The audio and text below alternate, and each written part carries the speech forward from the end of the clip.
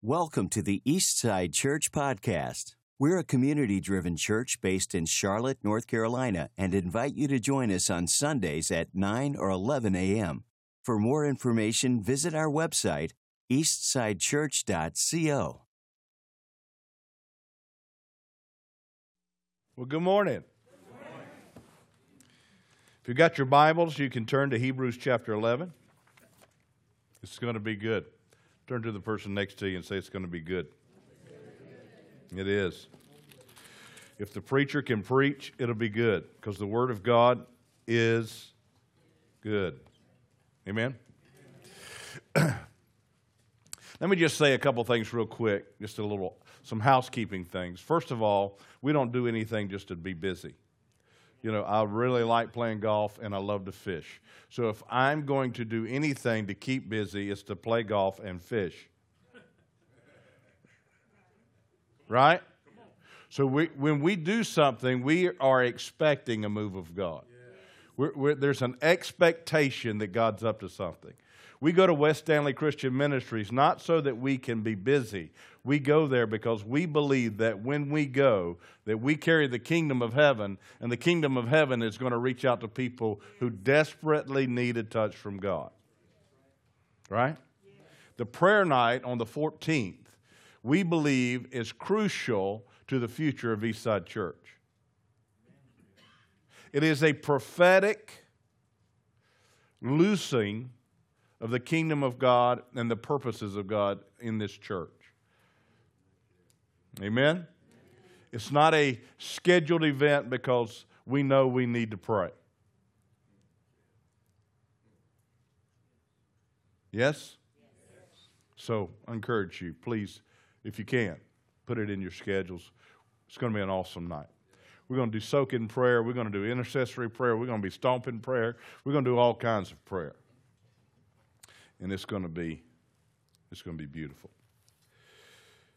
I'm going to read this passage of Scripture. It's Hebrews chapter 11. I'm going to read verse 13 through 16. I'm going to read it in the ESV first, and then I'm going to follow that up in the Message. I've titled the message this morning, God, I've got a question.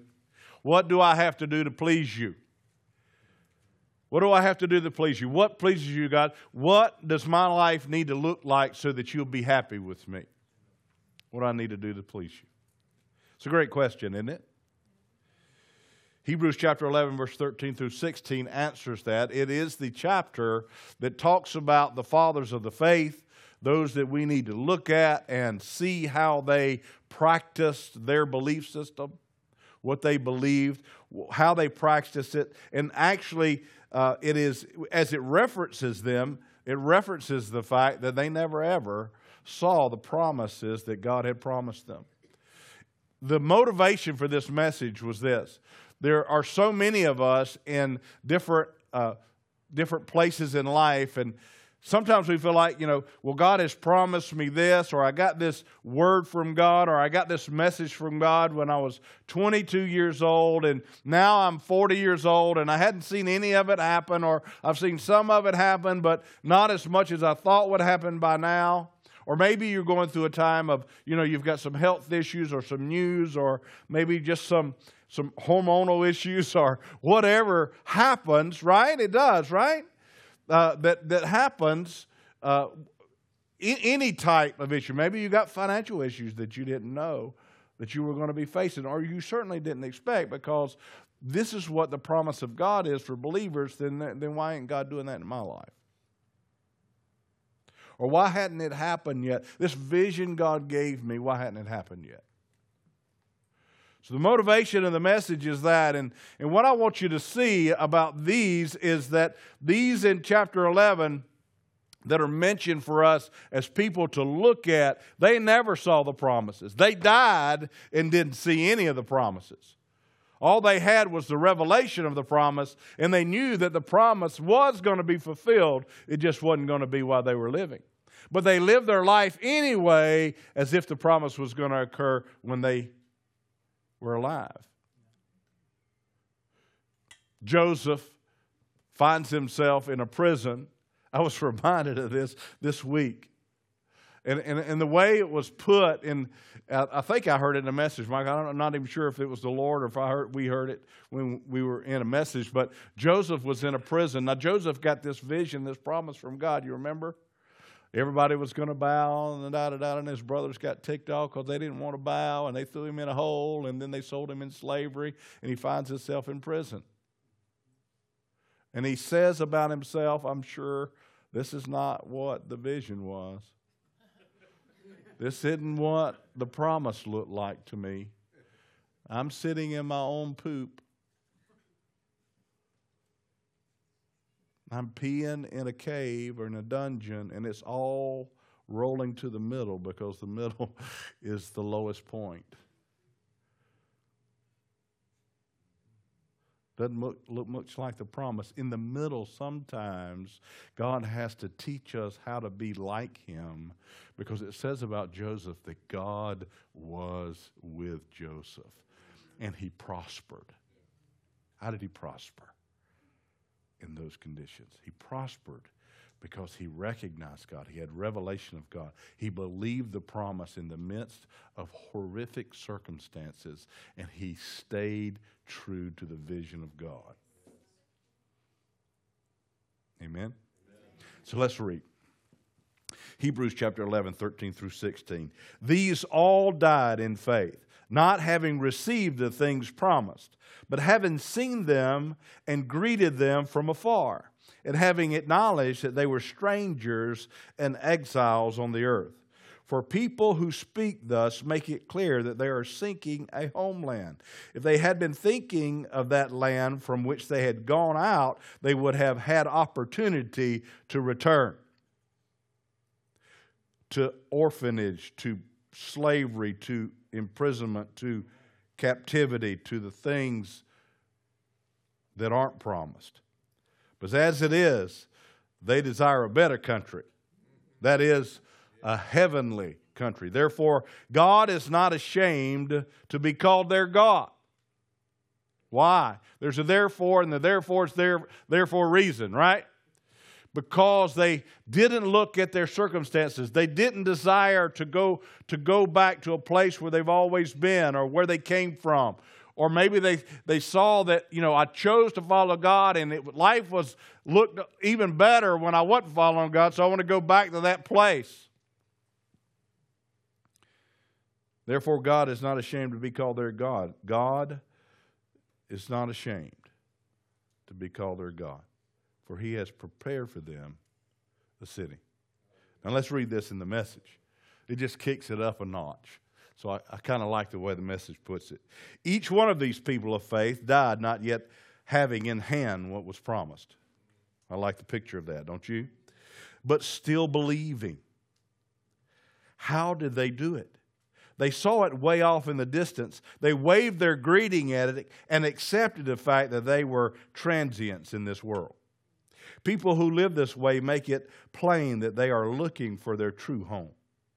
If they were homesick for the old country, they could have gone back anytime they wanted. But they were after a far better country than that, a heaven country.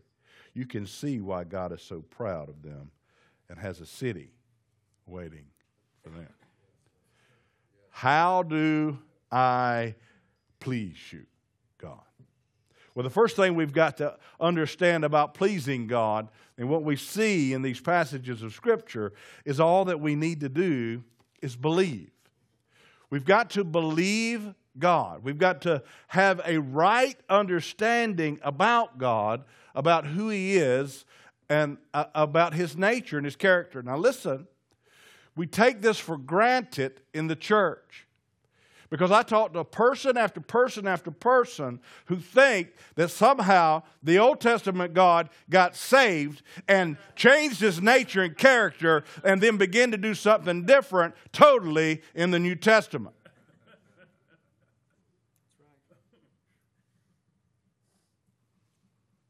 And that was the God who killed everybody. And God's not like that anymore. He's like this. What's your image of God? You know, it's important to believe and have revelation of the truth of the nature and the character of God. If you don't get that, you don't have anything to build on. The first thing that you've got to do is have revelation of the nature and the character of God. And the truth and what the Word tells us is that God is good. Everything in nature, that we see, like hurricanes and tornadoes and, wildfires and all those things, we as a nation and as people call that an act of God. It's interesting, isn't it? Do you know that if the fall had never happened, there wouldn't be that chaos, and how God takes that chaotic thing and keeps the globe at a certain temperature? Did you know if we didn't have hurricanes to bring the hot air up from we'd all freeze? He takes something negative and turns it to good, because God works all things together for good for those who love Him and are called according to His purposes. There's something God takes, and we give God credit for sin. We give God credit for evil oftentimes. Why does God let this happen? If you know the nature and character of God, you know that God is not doing something. Why did God do this? Why did God let that happen? And we give that aspect of life, we give that thing, we give His nature that credit. Does that make sense? But God gave Adam and Eve a choice, and they chose evil.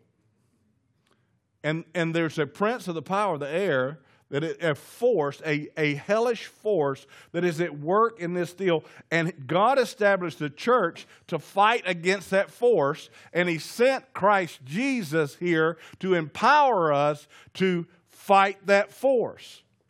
And so we need to be really careful of our image of God and giving God credit for what hell brings toward us.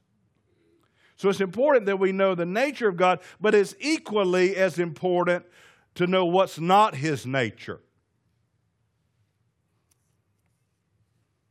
That's not God. That's not His nature. That's not who He is.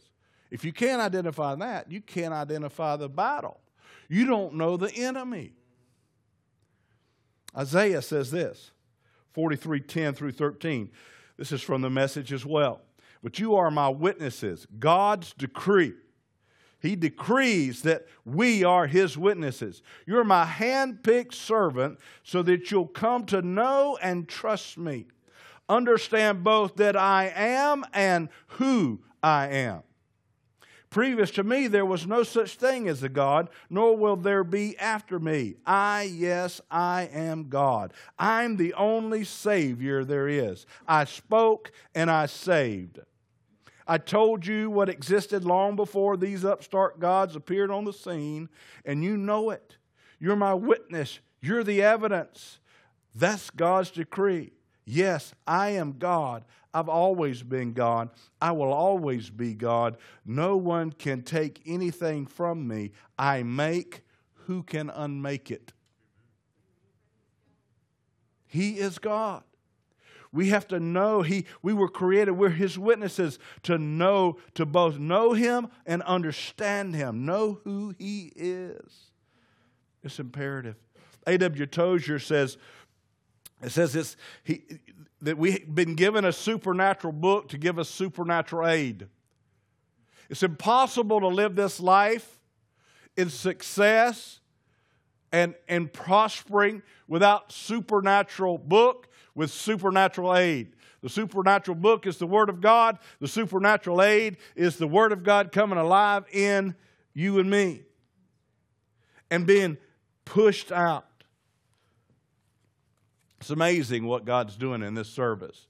If you'll hear the voice of God, you're going to hear so much that was done in the song. Michael and I don't collude on what songs to sing. I have no idea what he's doing. He has no idea what I'm doing. We don't plan that out. We think God's big enough to make this happen. And when you listen to the words of these songs and you hear this sermon, God is shouting to this congregation. this morning. A.W. Tozier writes this as well. This is his book, The Pursuit of God. He said, Christian theology teaches the doctrine of grace, and there's this part of grace that he talks about briefly. He says, briefly stated, it's this, that before a man can seek God, God must first have sought out that man. What did we just sing? Did you hear what we just sang? Before a sinful man could think a right thought about God, there must have been a work of enlightenment done within him, in that man. Imperfect it may be, but a true work nonetheless. And the secret cause of all desiring and seeking and praying which may follow. We pursue God because and only because He has first put an urge within us that spurs us to pursue Him. No man can come to me, said our Lord, except the Father which has sent me to draw him. And it is by this very grace, drawing, that God takes from us every vestige of credit for the act of the coming. The impulse of pursuit God originates comes from Him. But the outworking of that impulse is our following hard after Him. There is a pursuit of God that has to begin once you've gotten revelation about God. Let me just tell you similarly how it works. I'm going to drop this. It's similar to gravity. When you're talking about a supernatural book with supernatural aid, you've got to understand that there's a force. There is a force, and a supernatural force, whether it be good or evil. There is an invisible realm, and it's just as real, if not more real, than what we see, because the invisible realm is eternal. What we see currently is going to pass away, and there's going to be a new heaven and a new earth, right? And so the things of the kingdom and the movement of God is like gravity. You move into it when you agree with it, when you believe. And when you do, it has momentum.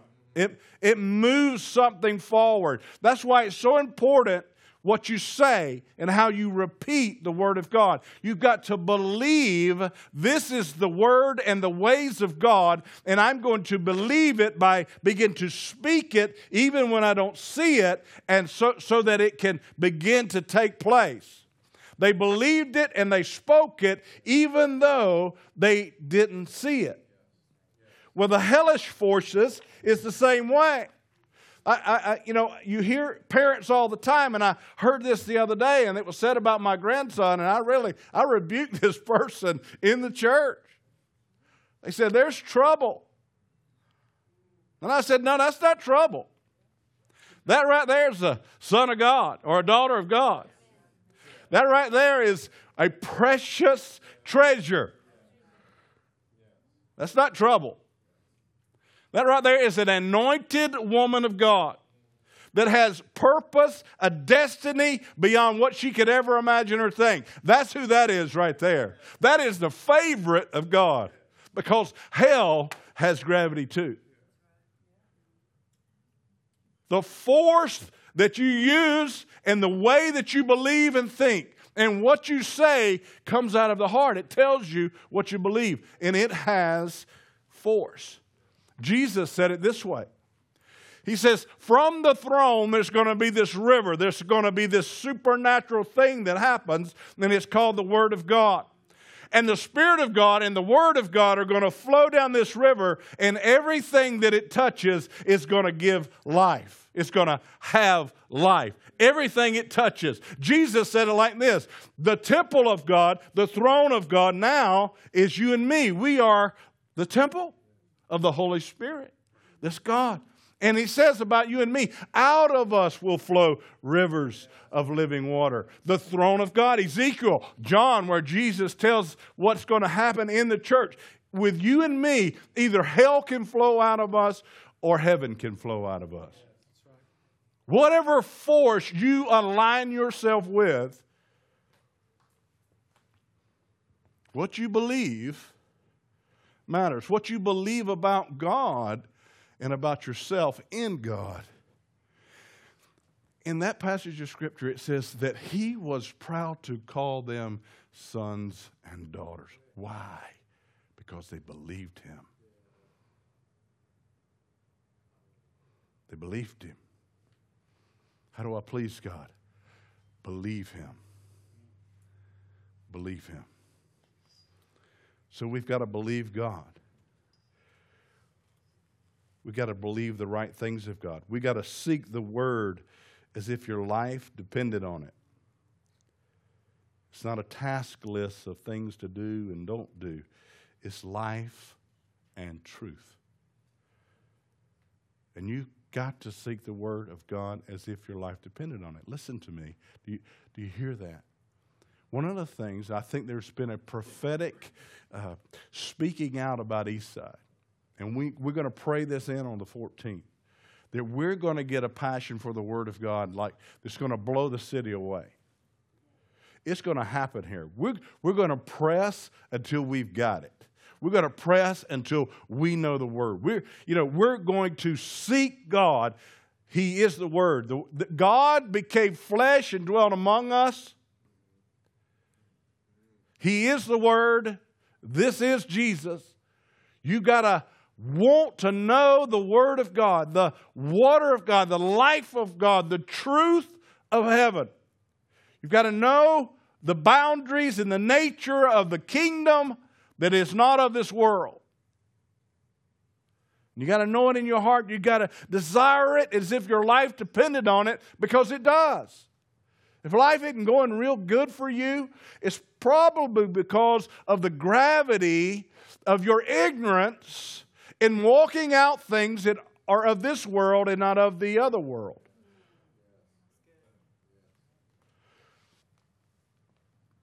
We've got to seek the Word as if our life depended on it. And then we've got to expect God to speak through the Word, expect God to do the Word, even if it takes a miracle. If it's in the Word, we have to expect. Can you think? This just blew my mind as I'm thinking about this message. Can you think about Abraham when God says, I want you to take your son, your only son, and I want you to take him up, and I want you to sacrifice him. Can you imagine if he didn't have an intimate relationship with God, whether he would have even identified the revelation or the voice of God and be able to discern between whether it was God or the enemy? That doesn't sound like God. That sounds like the enemy. The enemy's telling me to kill my son. I'm going to rebuke those thoughts, rebuke those thoughts, rebuke those thoughts. But he had such an intimate relationship with God that he knew the voice of God. And that is a call that is available to the believers. He is pointing out with that specific thing in mind in Hebrews chapter 11, that very intimate relationship with God is available for you and me. And we can know the voice of God because Abraham said in his heart, if I do what he's asking me to do, my God can work the miraculous and raise him from the dead. That was his immediate thought. Well, if I do this, God's just going to raise him up. Why? Because he saw the crucifixion of the only Son of God. And he saw that, and he knew that that's exactly what was going to happen. And he built his life on that promise. He carried it out. He moved in it. We got to expect God to do the miraculous. We got to believe that we got to believe what he said more than what we think, how we think, or what we feel. You've got a way of thinking and a way of feeling. And to get to this place that God is asking us to get to, we've got to believe him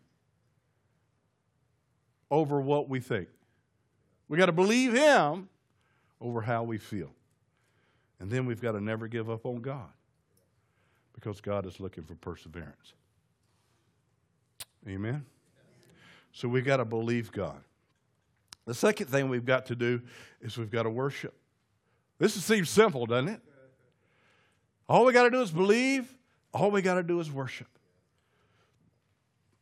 We've got to seek intimacy with God. Because intimacy breeds expectancy.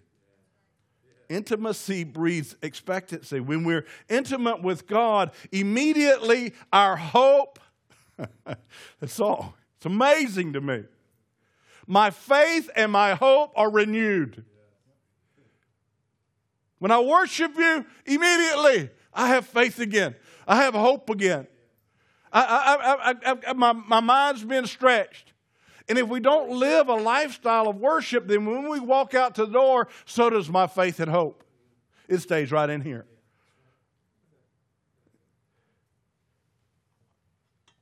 So our eyes need to be on the solution giver and not the problem.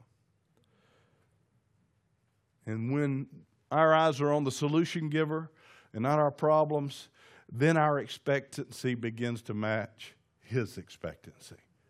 And he says this, I have exceedingly abundantly, above all you can imagine or think,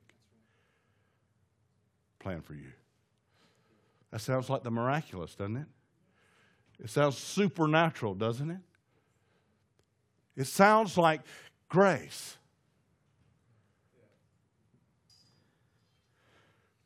But there's a common mistake that I see Christians make all the time. And that is, when they have trouble, when things come, they go to people before they go to God. And when you do that, you're opening up faulty thinking. Because if you'll do it this way, if you'll go to God before you go to people, He'll use people to encourage you and validate what He tells you.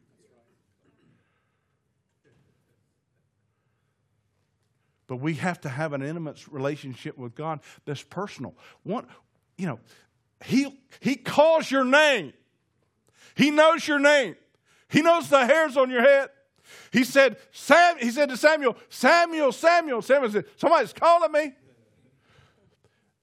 He knows your name. He's going to call you personally. He's not calling us collectively. He's calling you individually. And unless He calls you individually and you have an individual revelation of the nature and the character of God, you cannot move forward in Him. And then when you do have it, though, you can seek Him and He can reveal Himself to you as an individual. And that's called intimacy with God. And then you get to know who He is, what He's about, and who you are in Him, and what's available to you as a believer. And so we've got to come to a place where we live in a lifestyle of worship, and so that takes practice. It takes practice. Now, this is what I believe is seen in this passage of Scripture, and I'm going to highlight a few things in 11. And then we're going to take communion.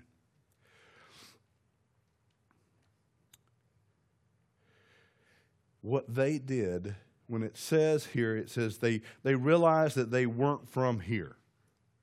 In other words, there are limitations here. We're limited here. Right? Would you agree with me? There's limitations here.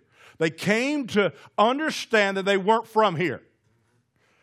This is not their home, nor are they limited by what everybody else is limited to because they serve God. In other words, they took the limits off. They began to open themselves up to the miraculous. They begin to say, I don't live in this finite world. I live in an infinite world because I serve an infinite God. And although what I see is finite, because I serve an infinite God, that's a possibility with me.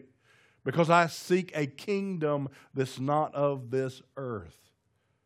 There's a belief that God is bigger than what we see.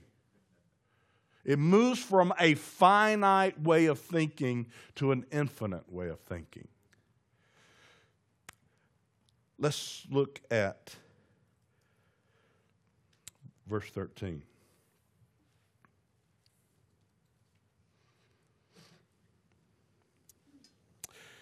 They all died in the faith, not having received the promises.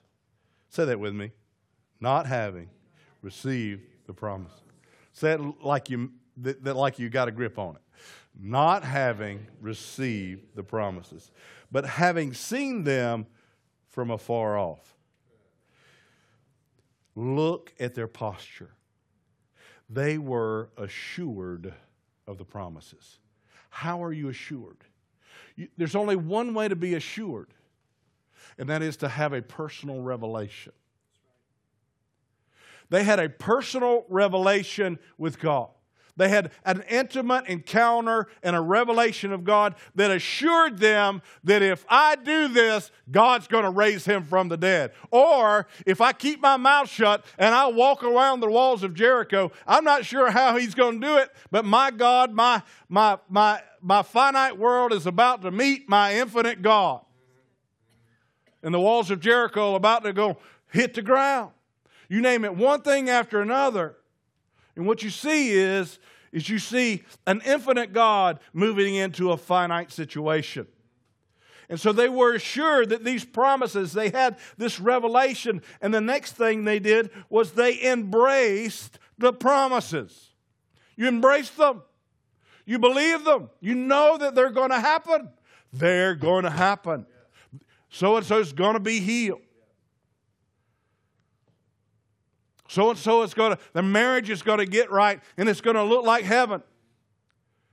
There's going to be a financial breakthrough for somebody. I'm praying for Kevin Hoff right now. He needs a financial breakthrough. And we're believing that any generational, cultural stuff that ever has been lorded over you or shown to you be broken in the name of Jesus. And that you're going to move without fear and without doubting into an infinite atmosphere where God can begin to do things on your behalf. And there are others in the room that need that to happen. You need to believe and you need to be assured and you need to embrace the promise they believed. And they begin to move, and they confess that they were strangers. And God says because they understood that they weren't of this, that they were looking toward the kingdom of heaven, that he called them, that's my sons, and that's my daughters. How do you please God? You believe, and you worship, and you embrace his promises.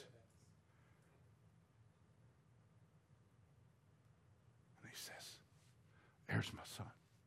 There's my daughter. They sought the kingdom limit. They took the limits off. The finite was taken off. They never give up.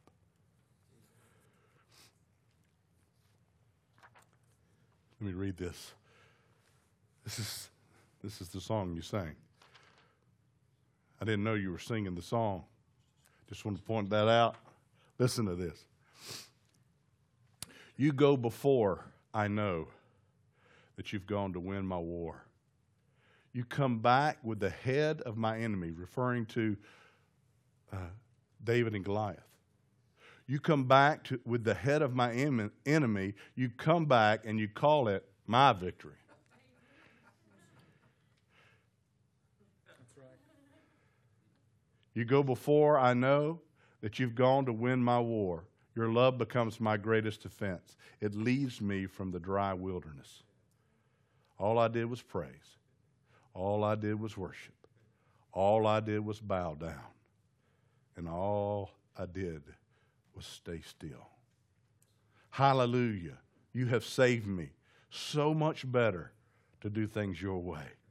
Hallelujah. Great defender. So much better your way. You know before I do, where my heart can seek to find your truth. You know before I do where my heart can go and seek your truth. That's in the dungeon.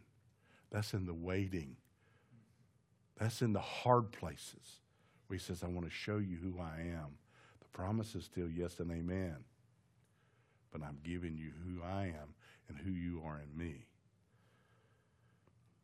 Your mercy is the shade I'm living in. You restore my faith and hope again. And all I did was praise. And all I did was worship. And all I did was bow down. And all I did was stay still. Hallelujah. You have saved me so much better this way. Hallelujah. Great defender, so much better this way.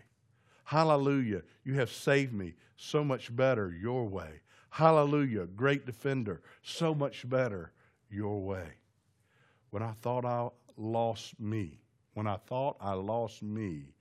you knew where I left me.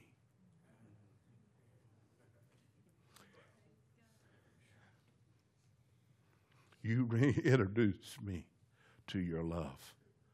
You picked up all my pieces and you put me back together. You are the defender of my heart. Hallelujah. You have saved me so much better this way. Hallelujah. Great defender, so much better your way. And all I did was praise. And all I need to do is worship. Lord, I will just bow down. I'm just going to stay still.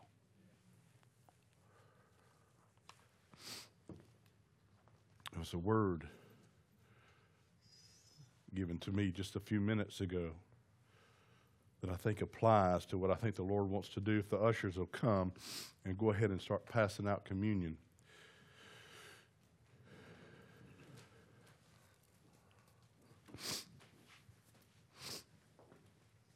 I just want to go over a few things with you.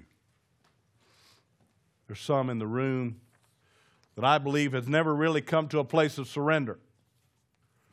You've never really surrendered your way to God's way.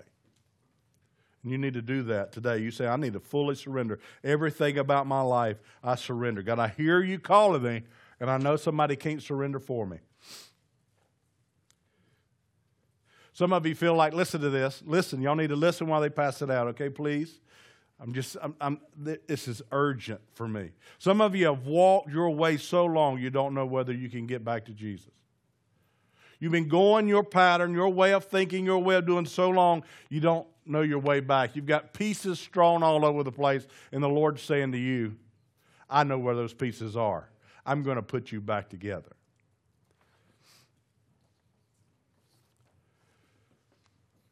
The prophetic word was this. It's like somebody who has a messy house and the doorbell rings and you don't want to go to the door because your house is messy. And Jesus is knocking at your door. He wants you to open the door and he says to you, I got the mess. I got the mess. Don't worry about the mess. I'll take care of the mess.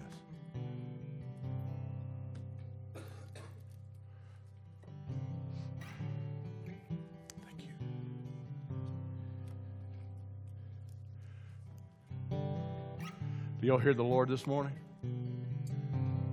Y'all hearing the Lord this morning?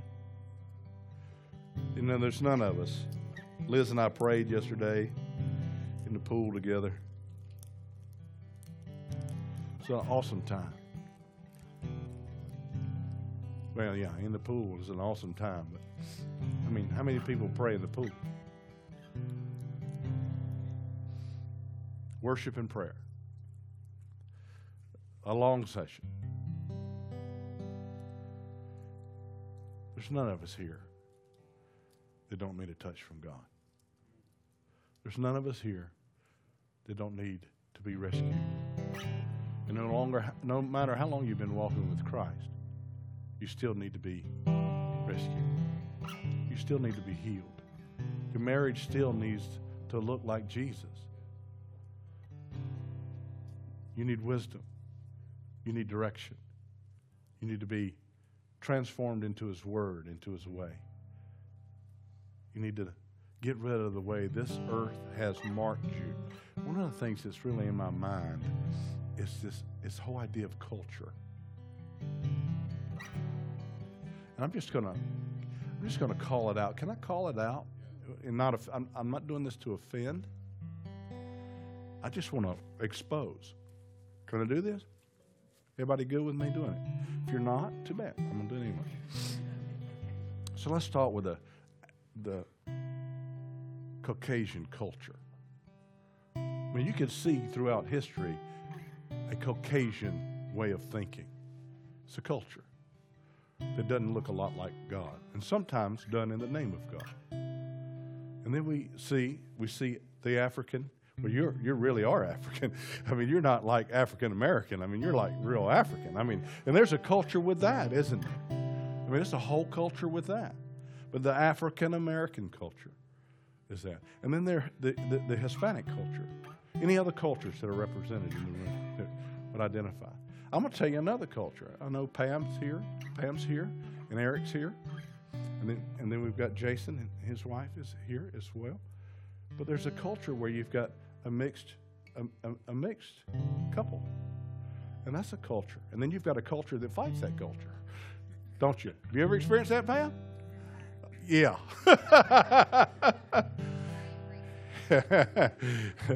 Well, what I'm saying about that is it's not kingdom. You know, and we have family cultures that don't look like kingdom. And one of the things I think the Lord wants to do is, see, these people, they broke all that off. And there's no thought that, you know, my family was a great family. They don't really need prayer, or they don't need anything broken off. Really? Wow. So your family was just like God. Wow. Must have been an awesome family. I hadn't seen one of those yet. You see what I'm saying? We all have to break away from that culture and adopt kingdom culture.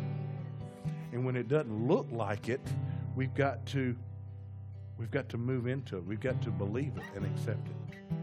And that's what Jesus did at the cross. He says, I've got this new way of living that's available to you.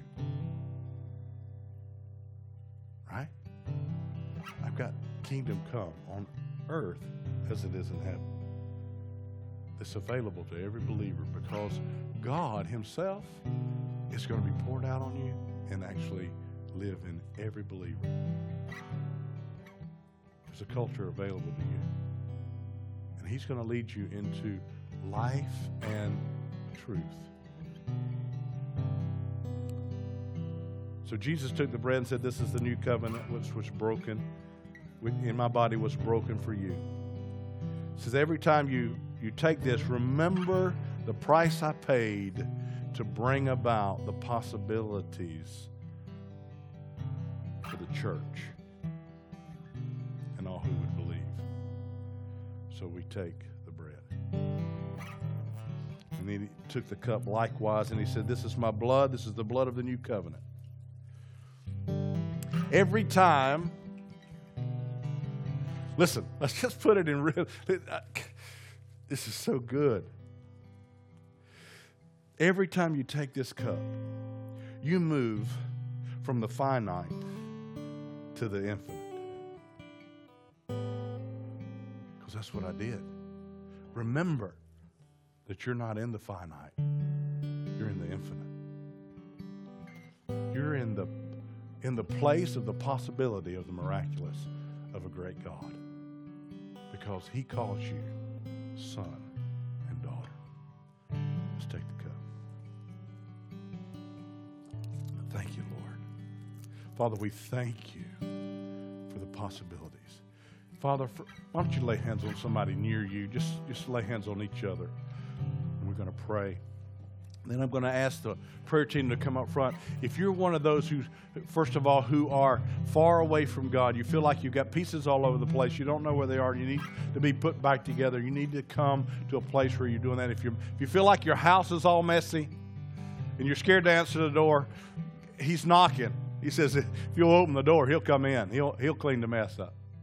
You need to let him in. You need to come up and you need to get prayer. But we're going to pray over a lot of people right now. We're going to say this. Father, let's say it really loudly, with force, having gravity and push. Father, in the name of Jesus, I pray for revelation of the nature and the character of Almighty God. May there be intimacy in relationship. May the eyes be open. May the ears be unclogged. May the hearts be softened.